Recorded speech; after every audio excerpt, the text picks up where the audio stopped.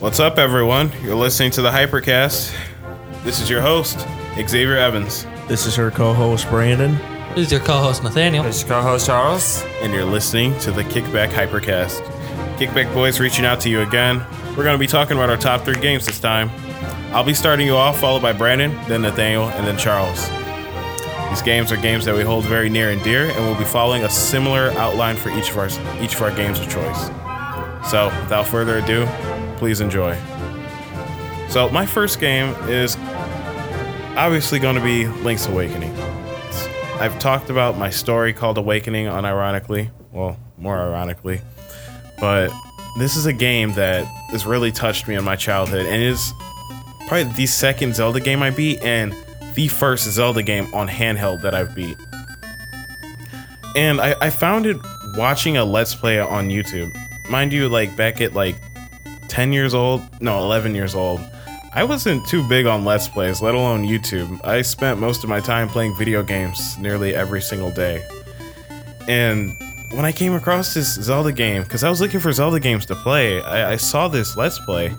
And this really eccentric guy, I really want to say Chugga Conroy, but it wasn't him. I went back to see. I don't know who you are, but your Let's Plays were so funny, especially for a 10-year-old at the time. So thank you for that. So, a little bit about the story. Link has to find the instruments in various dungeons capable of waking the Windfish in order to leave the island. The story was impactful, especially after learning the truth of the island, and it hits you so hard after you've made all these connections with the various characters around the island. Like you meet like a prince, a dumb old man who sniffs mushrooms, a girl who really cares about your well-being and plays a very awesome role in the story. And it just hits you so hard once you learn all these things about the island. That's what touched me the most at like 11 years old. Like, I keep going back on 10 and 11 years old, but mind you, I was 11 years old at the time. So yeah, that's probably one of my biggest takeaways from the story for that game. And obviously the game features Link as the main character, as any Zelda game. He has the main role of fighting the nightmarish monsters and engaging in many fun scenarios and living through like awesome battles that you'll see throughout the game itself. So I feel like my favorite feat about this game, like one of my greatest accomplishments in the game, was beating an older Zelda game. Because the older Zelda games, I personally feel, are some of the hardest, and I would put A Link to the Past up there. That game was very close to making this list if it wasn't for Link's Awakening and my nostalgia for it. So thank you, Nintendo, for that. I would recommend this game times 100. If you haven't played it, it's a good little bite. I highly recommend you play this game. If not for its story, then for its iconic charm in the Game Boy era. So that leads me to my next game. This is number 2 for a very good reason. Celeste. I found this game on a trailer on YouTube, and platforming games have always played like a huge key role in my gaming history and like growing up. Madeline is working to overcome this mountain, which is more or less herself. This really touched me and put me where I am today, because Madeline dealt with like stress and anxiety, like these things of overcoming herself and like not accepting herself, and herself like eventually like manifests into like its own creature and attacks her down the road. I felt this on a very deep level back when I played the game. And what I learned like throughout that journey of like playing as Madeline and climbing this mountain, jumping wall to wall, using extra jumps to reach different places and explore, overcoming these crazy challenges, you learn that the journey is accepting yourself rather than fighting yourself, and appreciating the rewards of overcoming the things that you once saw impossible. So that was my biggest takeaway from Celeste. One of the huge game mechanics for me was the platforming, of course. This game can be sped run. I do not recommend it because you're asking for a headache. But what you can expect most from the game is wall climbing, jumping, lots of jumping, using Madeline's limited dashes to reach higher places or different platforms, and working around those limitations in the different environments that the game puts you through. So each room bears its own challenge, and these challenges may take seconds to beat, or minutes, or like me, a whole hour of retries until you get it right. Which takes me to my proud accomplishments in this game. B-sides. B-sides are like some of the hardest things that I've ever experienced in a modern day platformer that provided like decent rewards, being like harder challenges. And if it wasn't for this game's like unique graphical style, story, and gameplay, I probably would have overlooked these challenges and just called it a day once I finished the story. But no, like, I feel like I'm Madeline, and I feel like I have to overcome these things just to prove something to myself. And I feel so good after clearing just one room out of the many that are contained in the B-side. Not to mention the music is just amazing. Yes, the people that they commission for the B-side music, who are artists that I listen to, amazing. Like, awesome job. It makes playing the levels so worth it. Heck, I was over at Brandon's house one day, and you guys heard that smooth jazz that kicked in at the mirror stage. Not the mirror stage, but the stage with those platforms that move when you dash. So, would you say the game's harder than 1001 Spikes platforming wise? I haven't played 1001 Spikes, nor do I recall it having like the story with the impact that Celeste It's not really had. a story of an impact, but I'm talking about challenge, like how hard the game is. As far as how hard the game is, I find Celeste to be a very balanced and rewarding game. Whereas I often hear 1000 Spikes being renowned for its like insanely hard difficulty. Yeah, in order to even get to the end of the game, you have to go to collect all the gold skulls. One of the most stupidest places you can imagine. Yeah. I mean, Celeste even gives you an assist mode if you're having a hard time. There's no system. You have 1,000 lives too. Nathaniel just brought up the golden strawberries, where you have to do deathless runs in order to get them. Yeah. This looks so stupid, to be honest. Yeah. Why? But cool thing, on Twitter, I saw that the developer was working on something. He mentioned that he was porting something after finishing. It was a screenshot, and it looked like an entirely new level. I'm really hoping that's what it is, and it's going to appear in Nintendo's little direct showing off indie games. So I'm looking forward to that hardcore. Also, Celeste had an Instagram where I followed that. Theo, one of the characters, was posting pictures somewhat on the daily talking about his own life. That was overkill in terms of making these characters feel so relatable. One of the best things about Madeline was how she felt like she had to do this herself and that she had to help everyone. But she had to learn the hard way that you can't please everyone, and sometimes you do need people to help you out. Sometimes, like, you need someone to talk you through your panic attacks or your stressful situations. Accepting yourself and others is probably like one of the greatest rewarding things that you can do for yourself sometimes. So Celeste really stood out to me. So my number one, which unsurprisingly is one of my longest written, is going to be Iconoclast. Iconoclast is one of those games that the more you play it, the more you look into it, the more you learn about its backstory and its truth. And it teaches a theme. And it could be a controversial theme, but it's an attack on beliefs. And that's essentially what an iconoclast is. It's a person who attacks cherished beliefs. So, how did I come across it? On a boring summer day, I was doing extensive research for a good platforming game to play on a computer.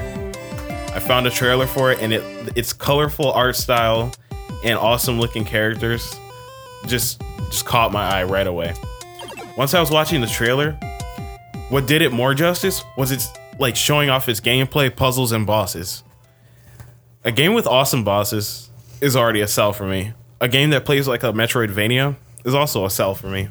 I am a Metroidvania whore. And the fact that Robin somewhat slightly looks like Samus is also a sell. But yeah, I love those types of games, and I kid you not, I got it right away. No hesitation. And like, recalling thoughts back to my playthrough, Iconoclast is a game with a story of many layers, and the most fun part of that is picking apart those layers throughout the story through its subtle visual hints and its charming character interactions. I find the small interactions between the characters to be like the biggest parts of Iconoclast, because not only does it reveal how they perceive their beliefs and how strong they stick to their beliefs, but also shows moments where their beliefs clash, or truths are revealed, or realities are brought to light that were seen as unforeseen, like impossible. So that has to be like one of the best parts of Iconoclast's story. Yep. So Brandon, I'm gonna get to Brandon when I get to the recommendation part. That was fun. That was a fun playthrough. But going to the characters, you have Robin, one of the cutest character sprites I have ever seen. Her animations show her energetic side despite being a mute character. Robin's actually mute because her father was killed by one of the big protagonist groups in this game, the One Concern, which is a very unironic name. But that doesn't stop the player from knowing and understanding how Robin feels in different situations. Her sporadic sprite animations and her movements, her reactions to different things, like you can see it in her animations and you know how she feels about different scenarios.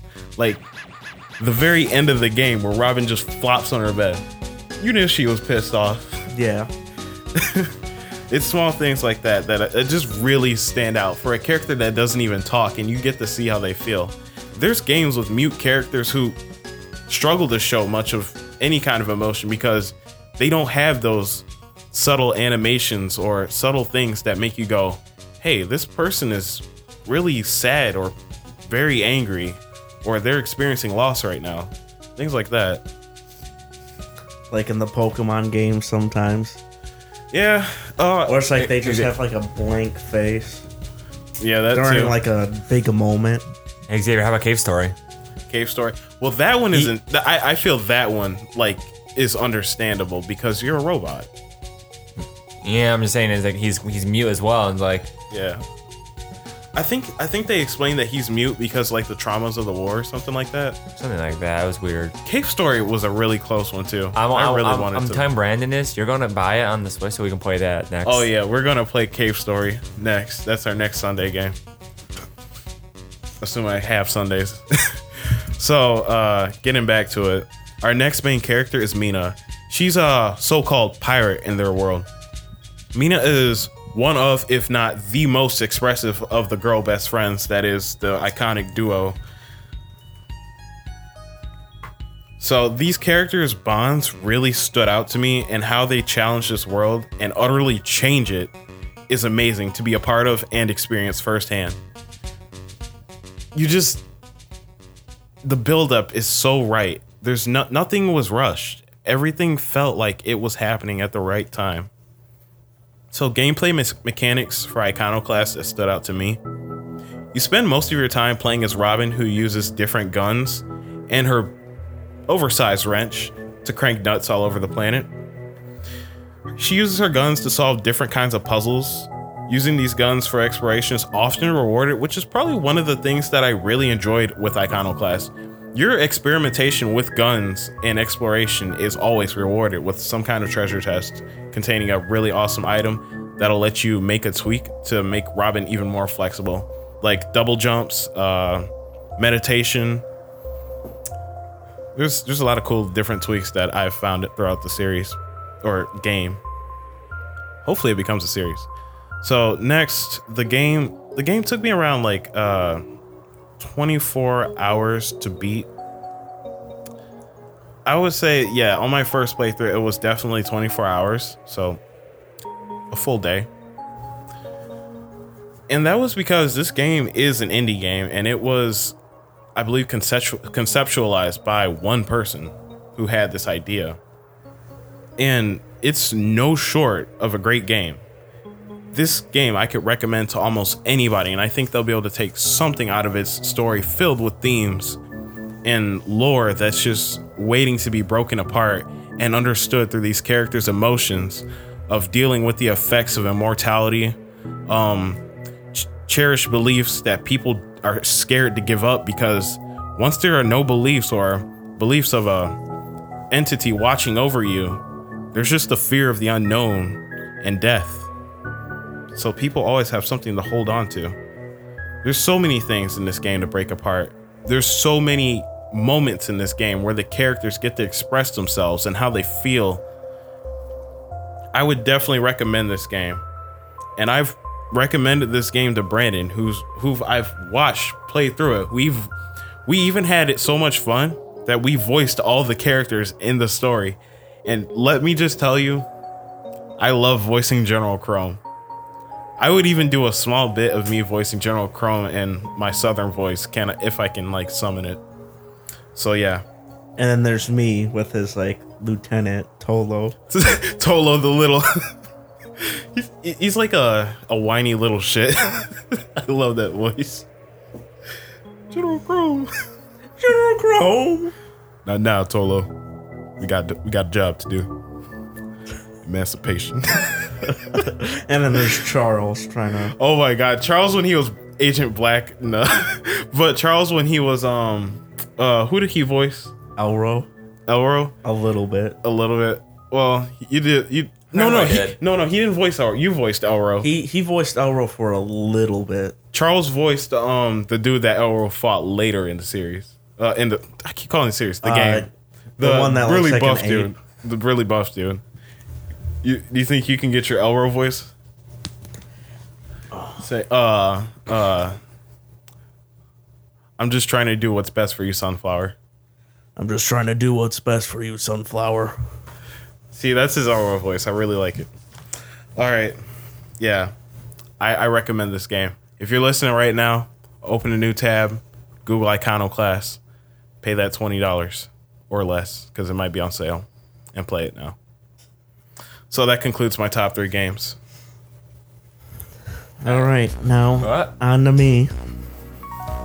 So, third place shouldn't be a surprise since we always talk about it. Pokemon Platinum.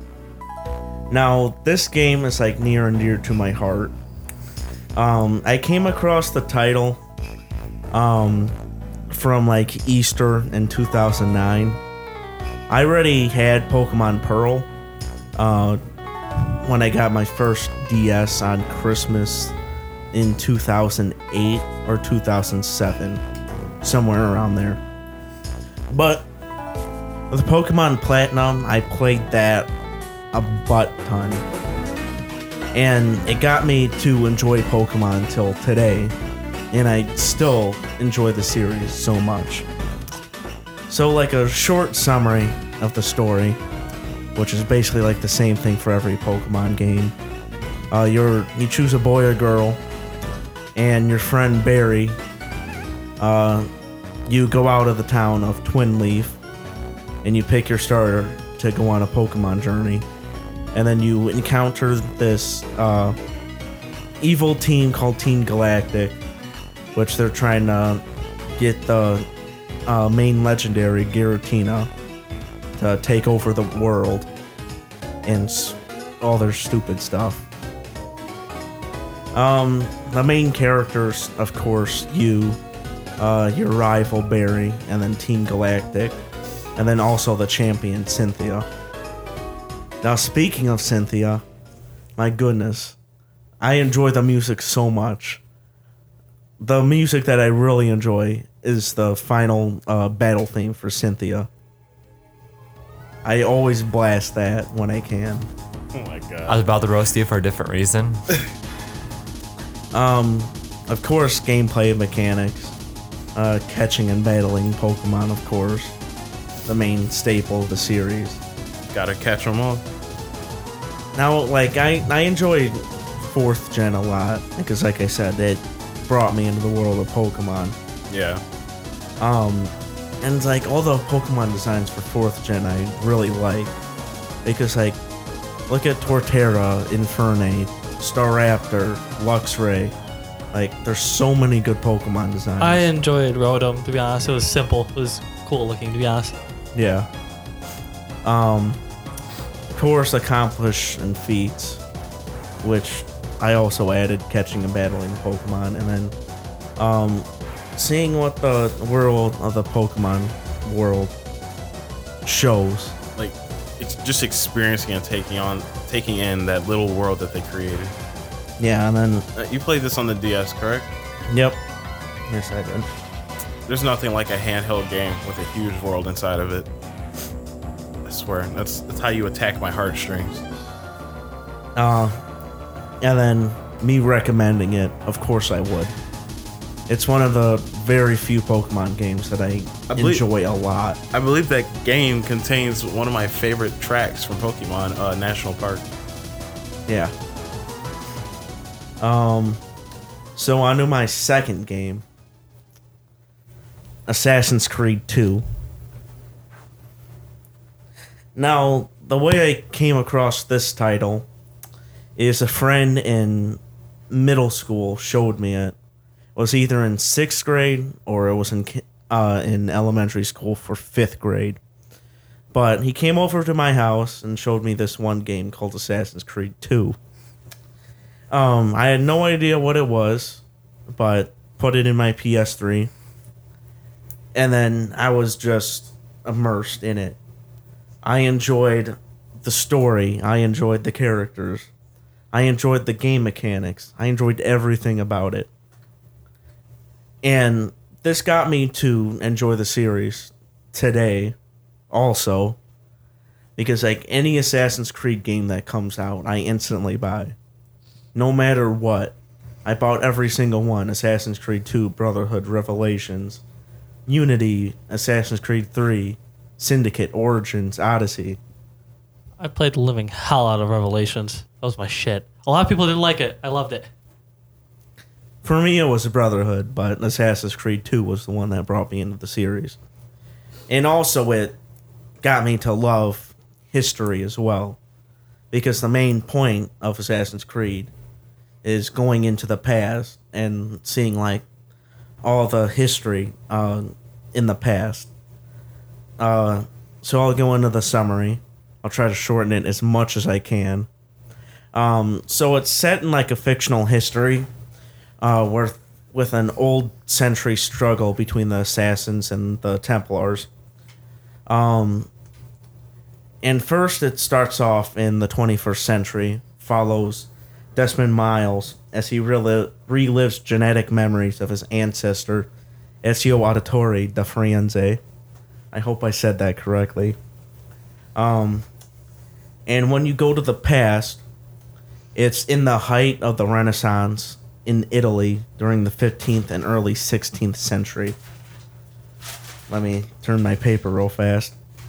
The players explore Florence, Venice, Toussaint, and Forli, however you say that. You guide Ezio on a quest for vengeance against the people who betrayed his family. And then Desmond begins to uncover mysteries left behind by an ancient race known as the First Civilization in hopes of ending the conflict between the Assassins and Templars. Of course, the main characters are Desmond Miles and Ezio. The main gameplay mechanics are a third-person perspective with a controllable camera for a 360 view. One of the main mechanics, open-world environment. So you travel around basically the entirety of Italy with the most known spots. There's the Eagle Vision, where you're able to identify specific people and landmarks. Then there's stealth mechanics, which is the main staple of the series. Then there's a young Leonardo da Vinci, which he creates new weapons for the players, like adding the Assassin's Blade. Which one of the funny parts in the story was in the past, when assassins had to make the Assassin's Blade, they had to cut out their ring finger for it. Now, Da Vinci said, like, okay, now I have to cut off your ring finger. And then Ezio goes like, well, okay, just do it. And then, like, you think like Da Vinci did it, but he just puts like a knife like right in front of his hand. He's going like, "Don't worry about it. I know a way to do that without hacking off Instead of your the ring blade finger." just like going through your damn finger, it goes out your wrist. You know? Yeah, because they actually explain it in Assassin's Creed Origins, which I really liked about that part.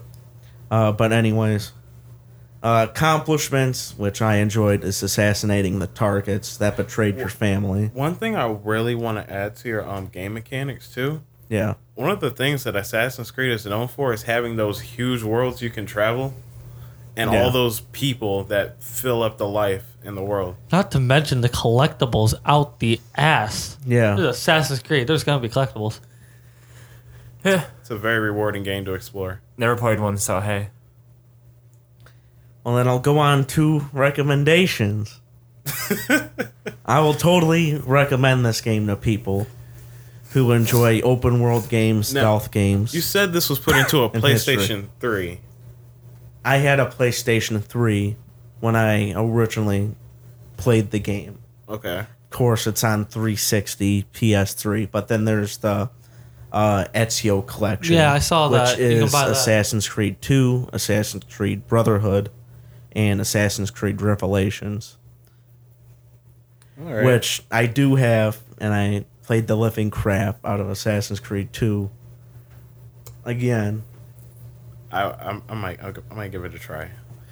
I still have to. Speaking of big open games, I still have to go back and finish Horizon Zero Dawn, but I will definitely try out Assassin's Creed because I've been putting that series. I've been putting that series off so long. Xenoblade 2. No, next. so Damn. on to my final game is Sly 3 Honor Among Thieves. Why didn't I thought I saw it coming, but I didn't. Even though I know Sly is like one of your favorite franchises.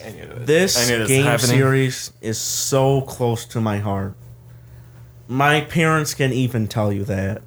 Anytime I played it as a kid, I asked them to like come in my room and watch it. Same. I can relate so hard to that. Same here, to be honest. I couldn't do that. I was a kid. When I played my games, I played them alone. Wow, it'd be depressing. But the way I came across this game was my two cousins showed me it. I tried to ask my mom to see how I got into the series, but it didn't like click at all for her, and it didn't click for me at all. But it was either for preschool or kindergarten that I got into the game series, and that's a long time. What? That is a long time ago. You can Because really distinguish I what's going on. remember a certain memory in kindergarten. I'm going like, I wish I could bring my PS2 to school and play Sly 2 on the CRT TV Wow. that's in the classroom. And my goodness, like, for the Sly games, I played the living crap out of them. You take me back a very, very long time in my life to a game early in my childhood, Star Fox Adventures. I played that with my entire family. And just so many nostalgic memories of playing that in kindergarten. Yeah, I feel that one right there. Now, the summary for Sly 3.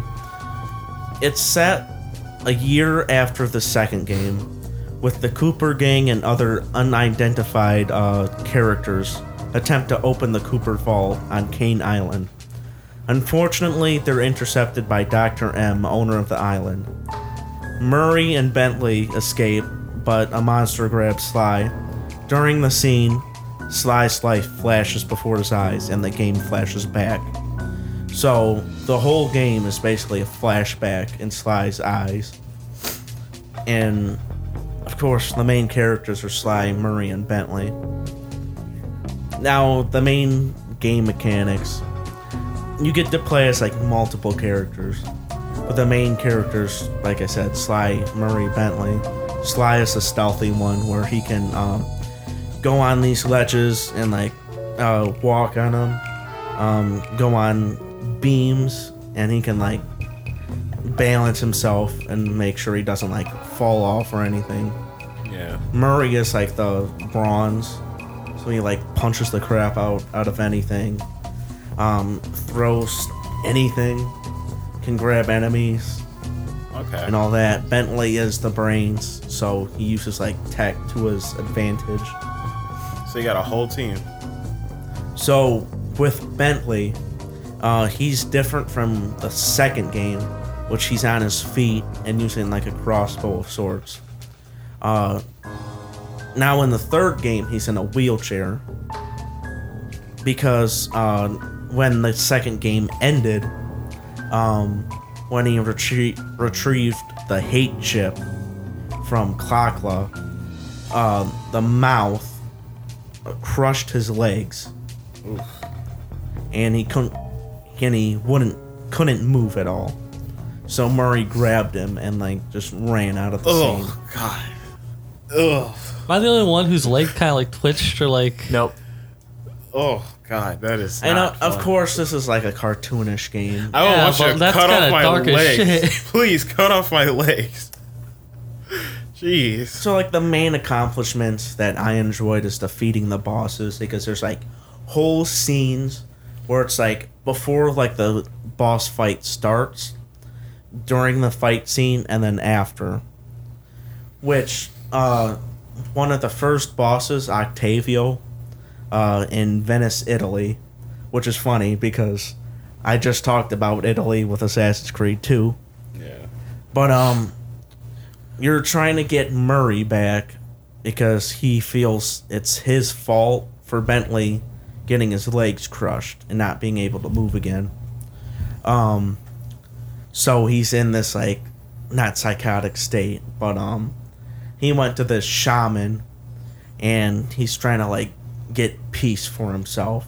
So he's not like this rambunctious brawn dude trying to punch everything. But what Octavio does, he's like an old lion of sorts, and of course all these the main characters and all the characters in the game is Anthropomorphic animals. yeah. Yeah. Sly's a raccoon, Murray's hippo, Bentley's a turtle. But Octavio's like an old lion, and he like moved like very fast and kicked Bentley out of his wheelchair. And like Murray got so pissed about it. And then Octavio's going like, well, what are you going to do about it? You're just a fat old hippo. And then like Murray like breaks his necklace and he goes like, that's it. I'm going to floss my teeth with your spine. He jumps My off God. a roof and then starts eating the living shit out of Octavio. And you play as Murray for the boss Wait, battle. is this E for everyone? E10, but yeah. But still, it should be keen at least. Goodness I'm about to gracious. floss my teeth with your spine. What the hell? It's a dark I'm shit. about to play tag using your skeleton arm. But yeah, as you can tell, like this game series is so close to me. I just like enjoy like going around the world beating the crap out of the enemies, or playing like all the missions and all that. Then on to the recommendation, what I recommend the game. I totally recommend this game series to anybody. Of course, this is the third game, but you have to play the first two games to understand the whole story. I'm pretty sure there's like trilogy sets out there you can buy. Or like Well, a trilogy set. There is I a should say. trilogy set. For the first three games, it was on PS2. Then they made a trilogy set collection for the PS3. And then the fourth game released on the PS3 as well. Then, with PS Now on the PlayStation 4, you can get that and play the collection and then the fourth game as well. I might actually try that.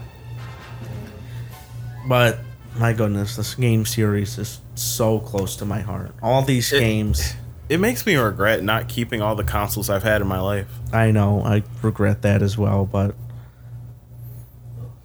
what am I to say? I'm gonna go on eBay. That's what I'm gonna do. All right, Nathaniel, are you ready? Yeah. So Oh, why? first game I'm going to talk about is one of my favorite games ever. And it's not as close to me as other games are, but this is definitely one of my favorites. It's Dynasty Warriors in general. For specific, I want to go Dynasty Warriors 8. Dynasty Warriors is a telling of the Romance of the Three Kingdoms, a book authored by, I'm about to butcher this, Luo Guanzhong. And it's about the Han Dynasty in China falling, and because that fell, a bunch of warlords rise up and try to make a name for themselves and make their own empires and lands. And there's a lot of fighting, a lot of battles, and it's pretty badass. My first encounter with Dynasty Warriors was in GameStop. I was really addicted to Gears of War at this time. Another great series, I recommend.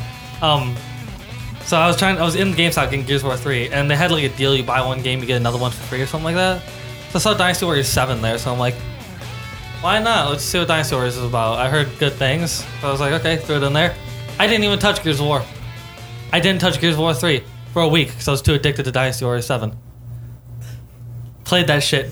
My uncle was trying to pry me off the TV to get me to do shit, because I was just so addicted to this game. And it's like, it wasn't just the combat either. The story engrossed me too, and I didn't think it would. How did that lead you to 8 though? Okay, so because the thing about Dynasty Warriors is it's the same story with each game, just a slightly different retelling, or they added new things or took some things away. So about a year later, which was pretty much last year, I bought the complete edition of 8 because I played the Shadow 7 and I was like, wow, this is really good. And 8 is the best version you can probably get of Dynasty Warriors. In 7, a lot of the characters felt samey. They were moved at 8. Everyone has a unique weapon. Everyone plays differently. It's so fun to play with. You can master specific characters. It's pretty great. As far as the story goes, you got... In Dynasty Warriors 8, you got 5 major, let's say, factions would be the best way to say it, trying to make a name for themselves. You got the Wei Empire, led by Cao Cao. He just wants to rule the land through strength. And, yeah, I can't describe that. He wants a freaking empire. Yeah, he wants an empire. He wants to rule an empire. You got Liu Bei, who wants to rule the world through benevolence. Not the world, China. Through benevolence and nice and everything. Everyone's all peaceful. Everyone loves each other. No violence. Then you got Sun Quan. He wants to be left alone for the most part. He just wants to do whatever is good for his people. He literally sounds like Claude, but I'm not going to get into that. He just wants to do whatever is good for his people.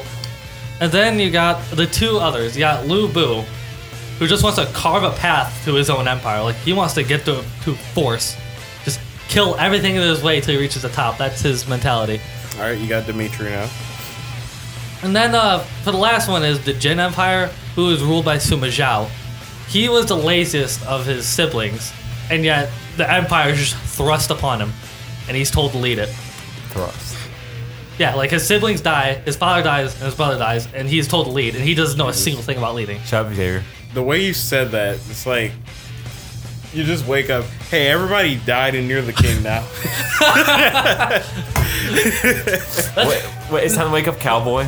No, in both times, his father dies, so his father has like the sword of the people. He just throws it to his older brother. He's like, "Here, I'll leave the rest to you." And the same thing happens when the older brother dies. He's like sick on his day. He's like, "Here, toss the sword as soon as I'll leave the rest to you." And he's just like, I don't know what I'm doing. I think it's one of the better character developments out of all of them is how he evolves into the leader for his people. But beyond that, in terms of gameplay mechanics, it's really fun. You're thrown into a battlefield by yourself. Well, not really by yourself. You do have friends around, but you're practically by yourself and told to kill things. So as you far see as that mountain? Take that. So you're taking territories, something like that. Taking territories, you're defeating enemies. You get like cool attacks, you get cool weapons. And like with the Warriors games, it's like enemy captains. You have to claim certain areas. Yes and no. Depending. You also, I'm umming and I don't like it. So, one moment, which is one of my favorite parts within the game, is you're playing as the Wei Empire, and you're playing as one of the generals, Zhang Liao.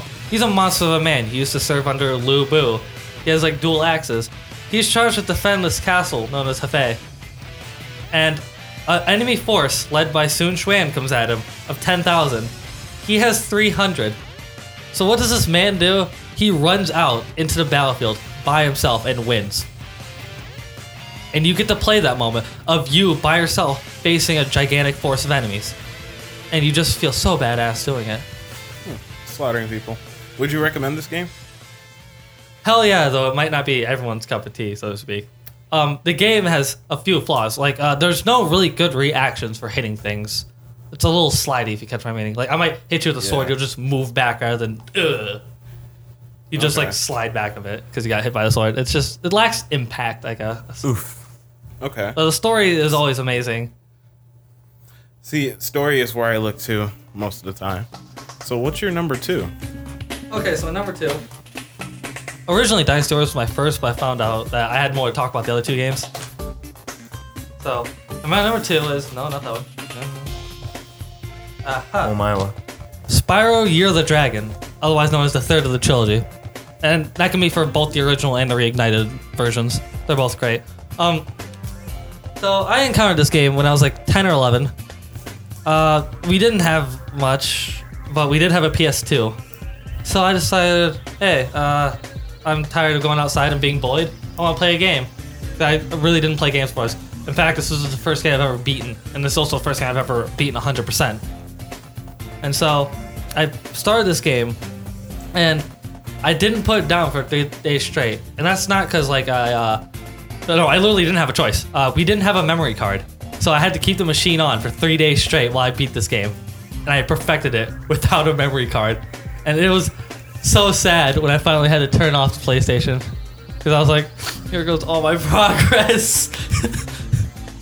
But I kept this machine on for 3 days straight, which is not good for PS2. I wouldn't recommend it. But in Spyro the Dragon, Year of the Dragon, you play as Spyro and his Dragonfly life partner Sparks, and they're tasked with finding the eggs, the dragon eggs that have been stolen from them. So they go into what's called the Forbidden Realms, and they go from world to world, hub world to hub world, finding eggs all around. Yeah. So the game mechanics, it's a collectathon. It's a 3D platforming collectathon. There's platforming, there's challenges, there's mini games, and you use your reward with gems, eggs, or more life points for your character. Well, I know there's like mostly hub worlds in Spyro as well. There's 4 hub worlds in Spyro 3. Well, hub worlds and then like the levels themselves. Yeah, there's 4 hub worlds, and in order to access another hub world, you have to beat most of the... Yeah, you have to go through all the little worlds in that world first, and then beat the boss to get to the next hub world. Most of the bosses are easy. I remember I always had trouble with this one boss. It was when I was getting to the 4th hub world, the one that blocks the way is this giant bat monster who shoots at you. I really didn't like it. He was actually the stuff in Nightmares too.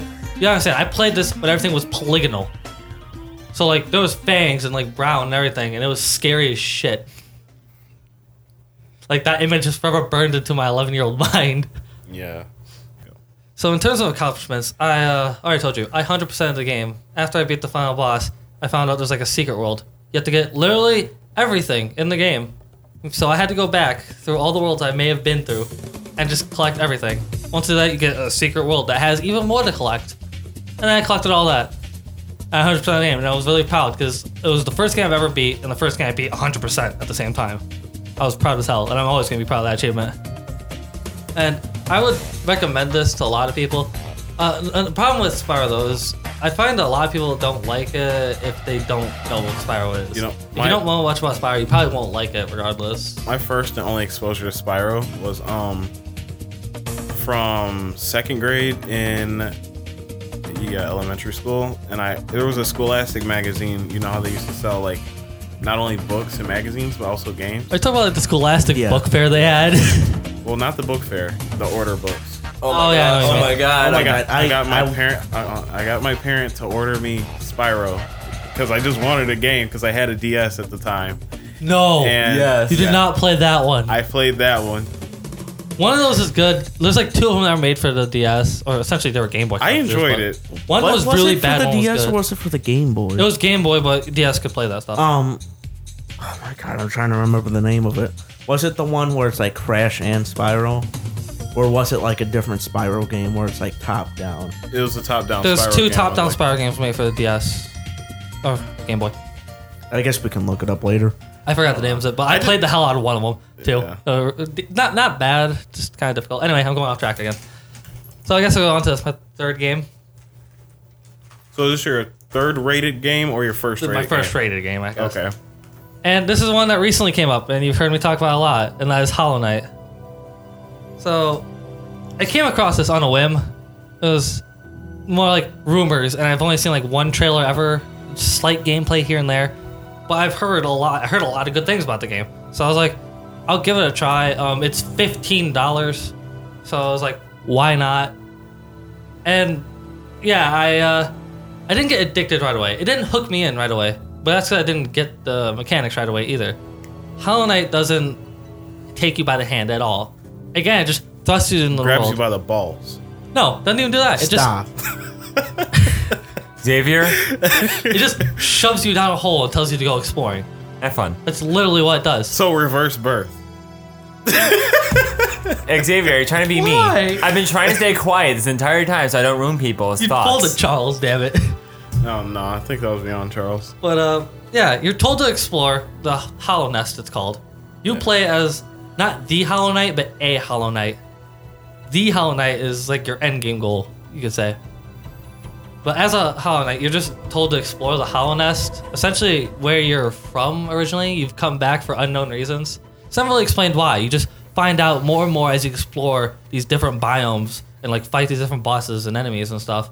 And that was pretty amazing. The music is also amazing. It's dynamic. So it changes based on what you're doing, obviously. It changes biome to biome, boss to boss. And I enjoyed it heavily. And the game also invokes a lot of feelings as you're going through this ruined kingdom full of like dead bugs and like ruined castles and stuff. But then you see like the few ones that are alive that are left to tell a tale, and even they can't remember all the details. And like sometimes I felt sadness when I was in areas like the Deepness, which is like the creepy crawly area. I felt itchy.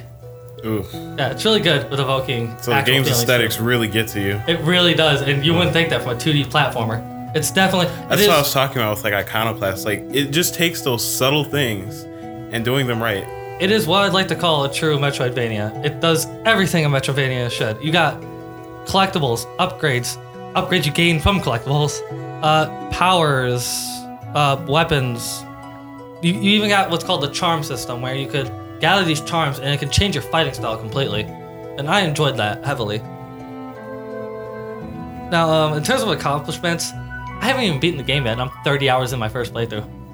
I'm still going through it. It's And that. this game was just a $15 indie game. That was like Team Cherry, the creators. They did that themselves. They're self-published too, so it's not like they have anyone over them. They put it on $15 on purpose. The game is practically immune to criticism because of this. Well, nothing's immune to criticism. Okay, I shouldn't say immune. I should say resistant, if anything. No, I would just say it's impressive and it's a feat to be done. And it's you're getting your money's worth. You're definitely getting your money's worth out of this. It's $15 for what is considered a 30 to 40 hour game your first time through. Not to mention you got 3 free DLCs that are already in the game. And that I just Dude, I can't tell you how much I love these indie games that are, I mean, price aside, like, yeah, these games are around like $20. You get so much content out of these games, and if you compare it to like some other games, like it may feel even more so like you're getting even more out of these games than others. Like Celeste, there is no game that I've spent months on for that was like around $60.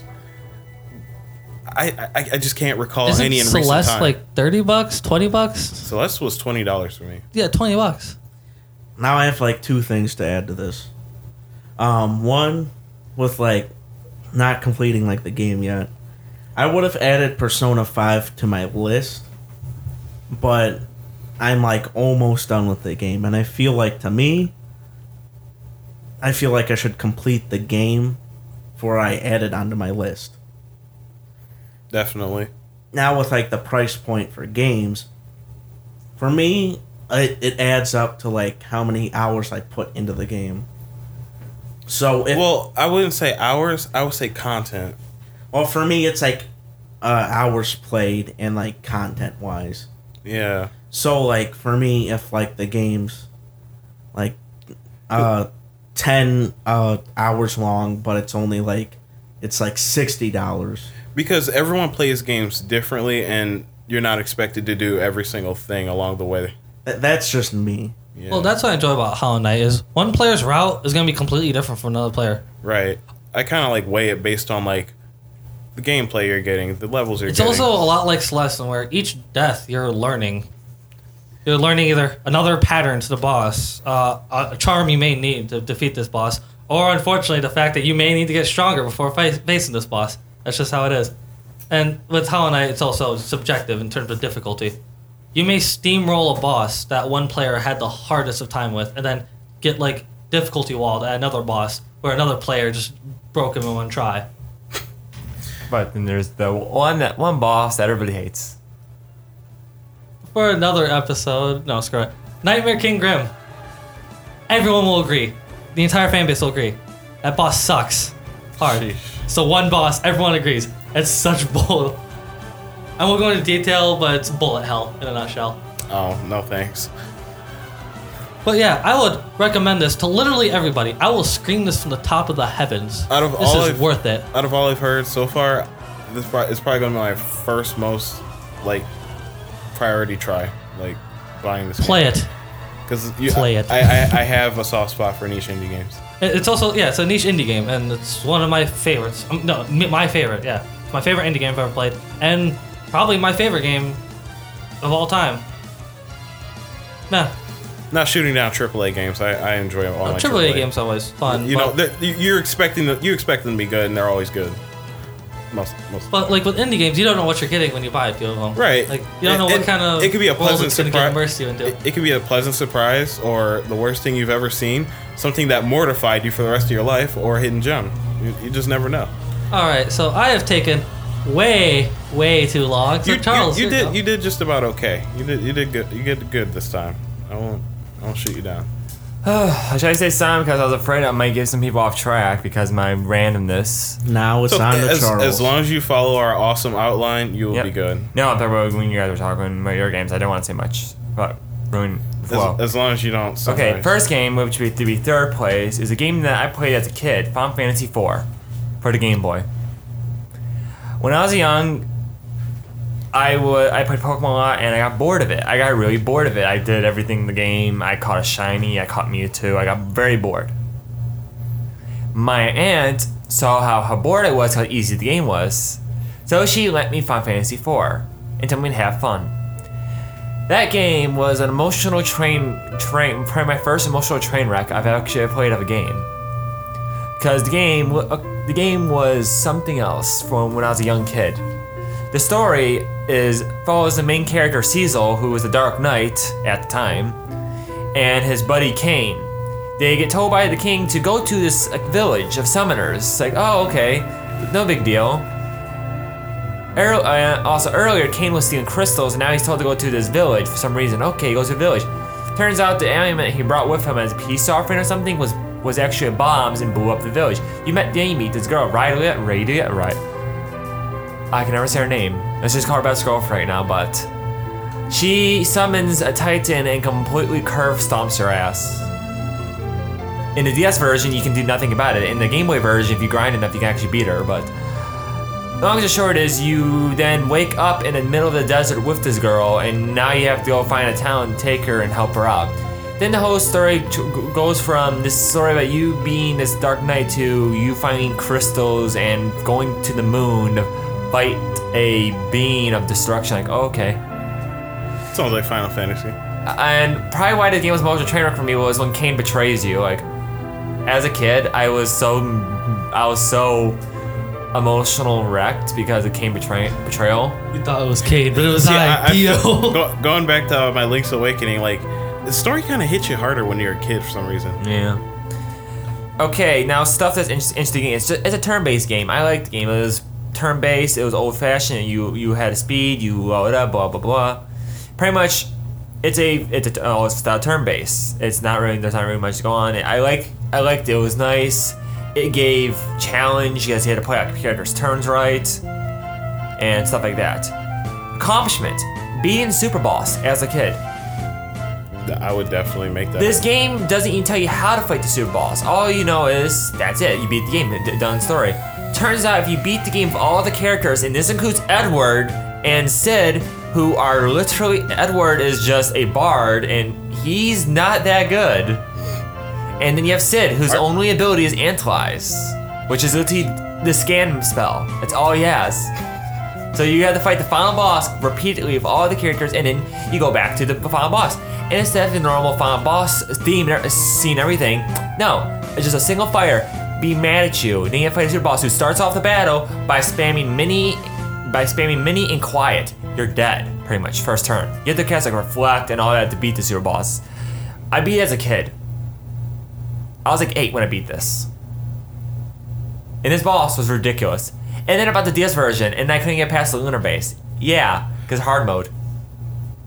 I feel like there's also this phenomenon too.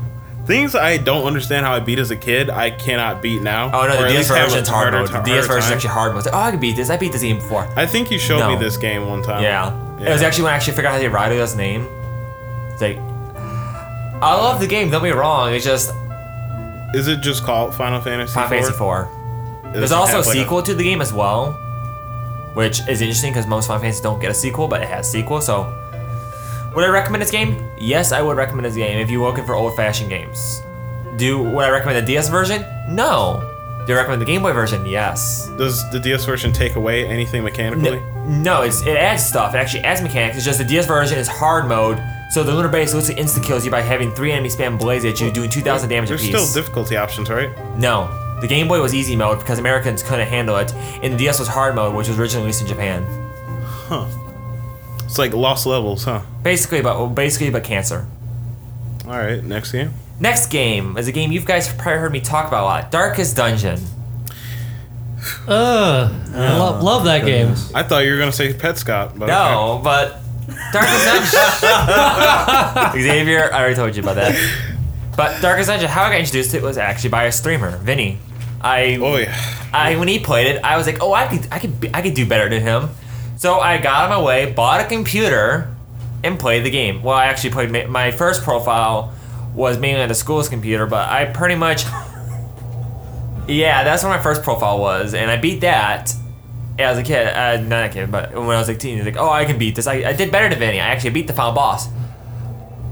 Rest in peace, everybody, because the final boss kills 2 of your characters. But besides that, I beat the game. Like, okay. It's pretty much the story. It's okay, but then it's pretty much the story is you get brought to this town. Like, yeah, your ancestor left you this town. Go have fun. What do? Oh yeah, he summoned abominations from hell itself, and now you have to deal with all of it. Have fun. While there's demons that look like monstrosities, sirens, cannons, hags, flesh creatures. And a heart of literal darkness is... So if you can't tell yet, this is a very dark and gruesome themed game. Yes, dark fantasy, hello. Yes. Why this game intrigued me was mainly because it wasn't the main game. I beat the first story. I was like, cool, is that it? Then I found out this game has mods. And that's where I fell in love with the game. You ruined the game for me because of your mods. You realize this? Yes. Literally, the mods can literally make the game so different because it adds so much diversity. It adds more bosses. It adds more... I love the modding community in this series. All I saw was big titty anime women because that's all you had on there. That explains what I saw in school. No, I was fucking with you guys. Actually, the worst part is I was fucking with you guys. Just to see. But then if you actually see my actual profile, it's mainly just Slayers, and I literally downloaded every mod possible. I have almost every mod possible that won't crash my game. I'm glad you had fun with that. Oh, it was fun. Anything interesting mechanics? Interesting mechanics. Probably the best mechanic is stress. The stress mechanic I love to this day still. Oh yeah, there was something like stress. Like characters would stress out. Yeah, and Like get to 100 stress, they would freak out. Either they would freak out and get abusive and start killing their teammates, or they'll get a virtue and be good boy. But most of the time, you had a 75% chance of getting a bad effect. So long as I showed us, here's your party, here's your healer. She gets 100 stress. Now she's abusive. Now she's gonna beat your party to death. Yay. Jesus. Yeah. So you have to watch everyone's mental health while you play the game. Yes, and if they get 200 stress, they have a heart attack. God. Therapist of the game. Yeah, it's like 1 bar of stress, and then your people either get a virtue or a bad state. An affliction. Affliction. And then the second bar is Destiny. People die of a heart attack. Yep. Oh, so it's just wild magic. All right. Accomplishments in this game. I beat the game on normal mode, and I'm playing the game again on normal mode, but with mods, and I have done almost every mod possible. My accomplishment is having my game stay in one piece after having like over 80 to 100 mods. All My right, game's Charles, still one piece. You spent way too much time on this game. I love it, sorry, but Yeah, I can understand. would I recommend this? Yes and no. I would recommend if you want to seek for a challenge, but if you're a casual player, I would not recommend this game. This game is abusive to every. Plus, I would recommend it to people who like dark fantasy. If you like dark fantasy, that's another thing about this game is it's really dark and gruesome. And the mods just add more darkness or straight up actually add more sexual themes, which is what makes it so like I'm still mad, but other than that, it adds a lot. That's what I like about this mods, the modding community. It adds so much. I have every mod class possible, but that's a different story. Yeah, okay. The next game, which is a game which This is your number one, right? This is my number one. This was probably the most interesting way of. You guys probably heard me talk about this game a lot, and that would be the Blaze Blue series. Yeah, that series is still probably my favorite. It's a fighting game, and that's shocking from somebody who I just recommended 2 RPGs, but now my favorite game of all time is a fighting game. It's not the fighting I fell in love with. It's the characters. It's how each character is. How I discovered this series was an interesting mistake. When I was young, I liked anime.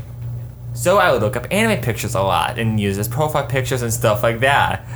I don't know why. But I mean, we were all 12 at some point, Charles. yeah, we're all. No, this is like, I was 10. What the fuck are you talking about? Okay. God. But long story short is, I ran across this character. She looked very interesting. I literally had an obsession looking for this character nonstop. I literally searched the entire internet for this character, and when I found this character, her name was New 13. And that was the character that introduced me to the whole Blaze Blue series. Why did I love this character? She's a psychopath. She's not psychopath. She's crazy. She's a nutcase. I already have guns in my head, but I found the series through her, and pretty much I fell in love with the character, and that character is by far one of my favorite characters of the series. Not that hose, but okay. Why are you using that defiled word on my Christian stream? Okay, my problem was, this is my biggest problem to explain, is the story of this series. The Blaze Blue, Chrono Shift, Calamity Trigger, Chrono Phantasm, and Central Fiction follows the story of Ragna and him breaking every bone in his body. Long as the short is, here's our main character, Ragna. I would say this, he has a brother and sister. He was at a church. He was adopted at a church. Long as the short is, his sister was cloned. Oh. And that's where New comes in. New is one of the many clones. There's 4 of them that we actually see as characters, but that's beside the point. Ragna destroys that, blah, blah, blah. He counters the Azure Grimoire, which is a forbidden... It's hard to explain. All I know is he gets the Azure Grimoire. Now he's a bounty of like 5 million. A lot of money. A lot of money. A lot of money, and almost every organization wants to kill him. Wants to kill the Reaper. His nickname, his name is the Grim Reaper. What kind John of Wick. What kind of game is this? It's like a fight. It's a fighting game. All right. And he follows you going through Ragna and his abuse of hell, of him getting abused by every possible character, thinking he's a bad guy. Everybody thinks he's the bad guy, but Ragna's a nice guy. He's just misunderstood. So he's an anti-hero? Not really. Well, he is an anti-hero because as the series goes on, I'm at the crucial point of the story. And okay, as the series goes on, you follow Ragna, and then you hit the end of the story. He meets up New. New fights him, stabs through his chest, and they both die. What happens, on the other hand, if you think, oh, they just died. No, the Black Beast is summoned in the story of the world. The thing about the series is, one of the gods, I won't explain much about it, restarts the world back 100 years. So literally, the whole world in an eternal loop of 100 years. So the main story is focused on all the characters who do remember them going through 100 years. Example, a character, 9. She got killed by Terami, the actual villain of the series. She has to go through. Imagine this. She breaks down. When you meet up with her in Central Fiction, she's broken. She's insane. Why? Oh, she had to witness her family and everybody get died millions of times, repeatedly, just dying over and over again. Thanks. And she's pretty much broken. And this is probably one of my favorite characters comes to play, Jubei.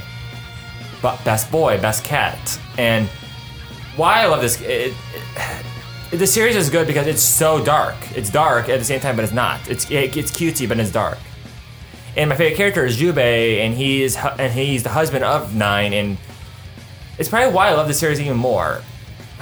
And just main characters, are pretty much the entire cast. The entire cast is the main character. Yeah, because fighting games tend to have a lot of characters, and they're somehow intertwined with the story. There's a lot of characters. Each character is their own main character of their own story. That's why I always found the series interesting. Jubei being my favorite of all the main characters. Is there at least like 2 lead characters? Ragna and Noelle.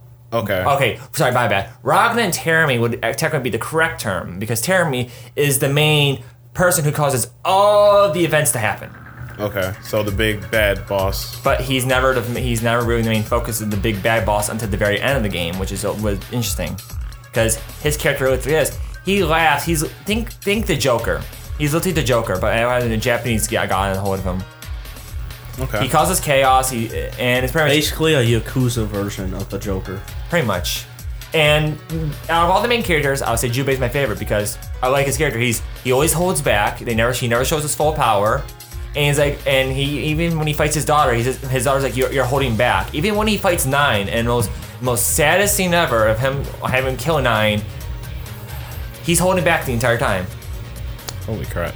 And he's this problem is why it's a big deal. He's holding back. This is a series where every character can pretty much make their own realities, bend space and time, and he's holding back against these people and he's beating them. So that other main character, Ragna. yeah. He is the main character. The Blaze Blue series follows Ragna's main character. Okay. Now, I'm not gonna explain what happens at the end, but pretty much he fights Terumi, and Terumi is apparently this big So villain. how has this game impacted you? What made it your number one? The characters. In most games, this is why I get picky of games. I love how Blaze Blue developed each character. Each character is like, it makes me want to develop characters. It makes me want to it makes me where I even flesh out random. Like when you see me, when we play D&D, you guys see how much I flesh out a character. Like when I make a character, I just flesh them out. That pretty much one-shot D&D where you played as that jester. You had like a whole 3-page back summary that you wanted me to read. No, but I didn't want to. I was like, nah. You wrote a whole story for this man. That's how in depth you get with character development. Yeah, it's a flaw at the same time, but I get really in depth with characters. Like it made me want to just it also changed my taste in actual female characters in most things. As we noticed with Rhea, I like the psychopath characters. I like the psychotic characters. I like the characters who are just on emotional wreck. Those are my favorite characters. Xavier's just Appears okay on the outside. devastating. No, it's okay. We But yeah, that's actually where my general taste of I like the psychotic characters more than anything. That's why I like Terumi so much, because he literally is this. I'm the villain. I can kill gods with the power of math. 3 + 2 = death. Pretty much. It's my final move. But yeah, That's interesting mechanics. Honestly, unlimited characters. Yeah, they got rid of them in Central Fiction, but Chrono Phantasm, unlimited characters was the funnest thing ever. Imagine playing a boss version of a character. Huh. It was so much fun. Just a more powerful state of them. Yeah, then we have basically, I explained one of them. The one that was broken of all of the characters, in my opinion, is still Hakumen. You know, in most fighting games, you can walk. Yeah. Yeah, he can counter that. That does a third of your HP. What? He can counter you breathing. Oh, you breathe? I can counter that. All right. Moving on before we get into that meta stuff. No, but Would you recommend this? I would actually definitely recommend this. This is a fighting game where this is another thing I like about the game is every character you can main. I actually had Brandon play it, and I got him main Tager. I got him play Tager. you got me into it, and I ended up maining Hazama. But long story is, you can main any character you want and still have fun. There's no bad character. Yeah, people joke around call Carl one of the worst characters, but he's actually he's the hardest characters to play. If you learn to play him, you can combo somebody and he cannot move at all. So each character is like easy to pick up and hard to master. Carl's hard to pick up. Carl is really hard to pick up because he's two Okay. characters in one. Oh, I got you. Pretty much, each character is different. Each character has a unique perk about them. Each character is different. Like, there's a character who can stop time. There's a character who can literally... So there's a lot of diversity. Yeah, the entire cast is diverse. Even down to... Even down to the final boss, which is an extra character. What kind of people would you recommend this game to? People who love fighting games, people who love People like fighting games. People like a complex story because the Boys Boo story is super confusing. Even I'm having problems to explain it because it's just so confusing. Yeah, and Because example, Calamity Trigger, all the endings are canon.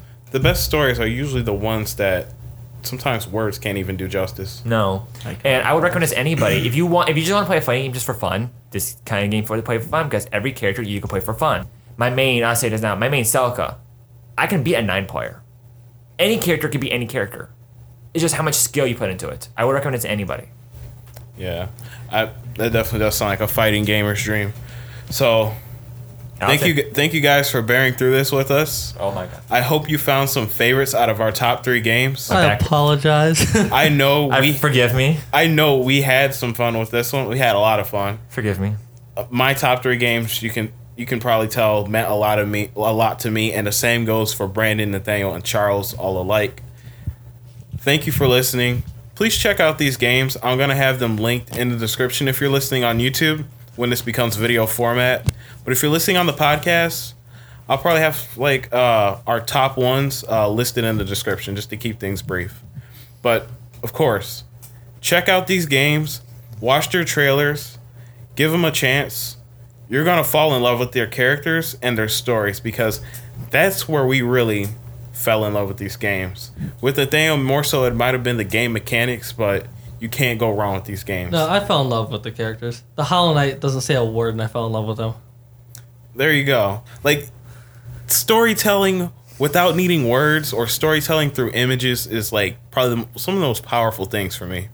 Obviously, some of these games might be older games where you might not be able to get. The original, like There- you can buy the entire. Actually, I'll recommend this now. You can buy the entire Boys Boo series on Steam.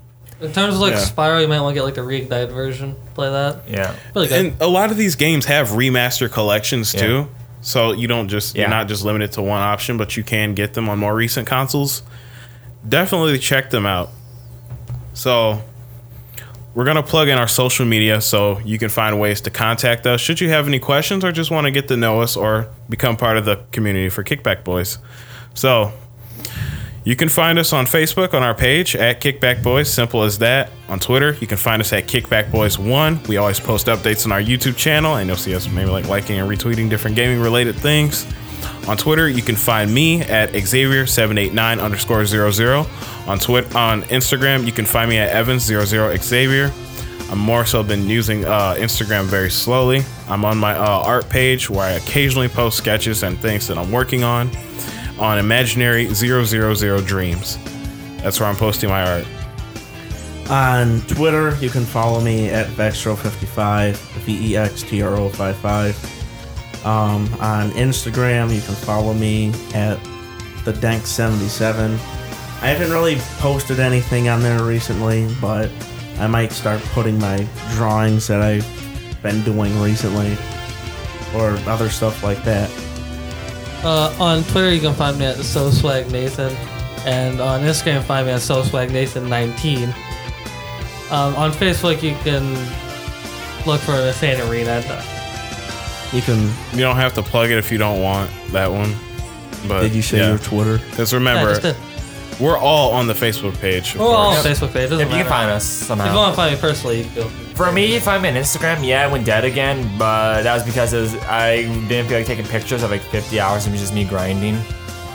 But you find me at CharlesBrock69. I do have a plan right now, and I'll be commissioning random people, to do Raya arts for me. I'll be posting probably on my Instagram.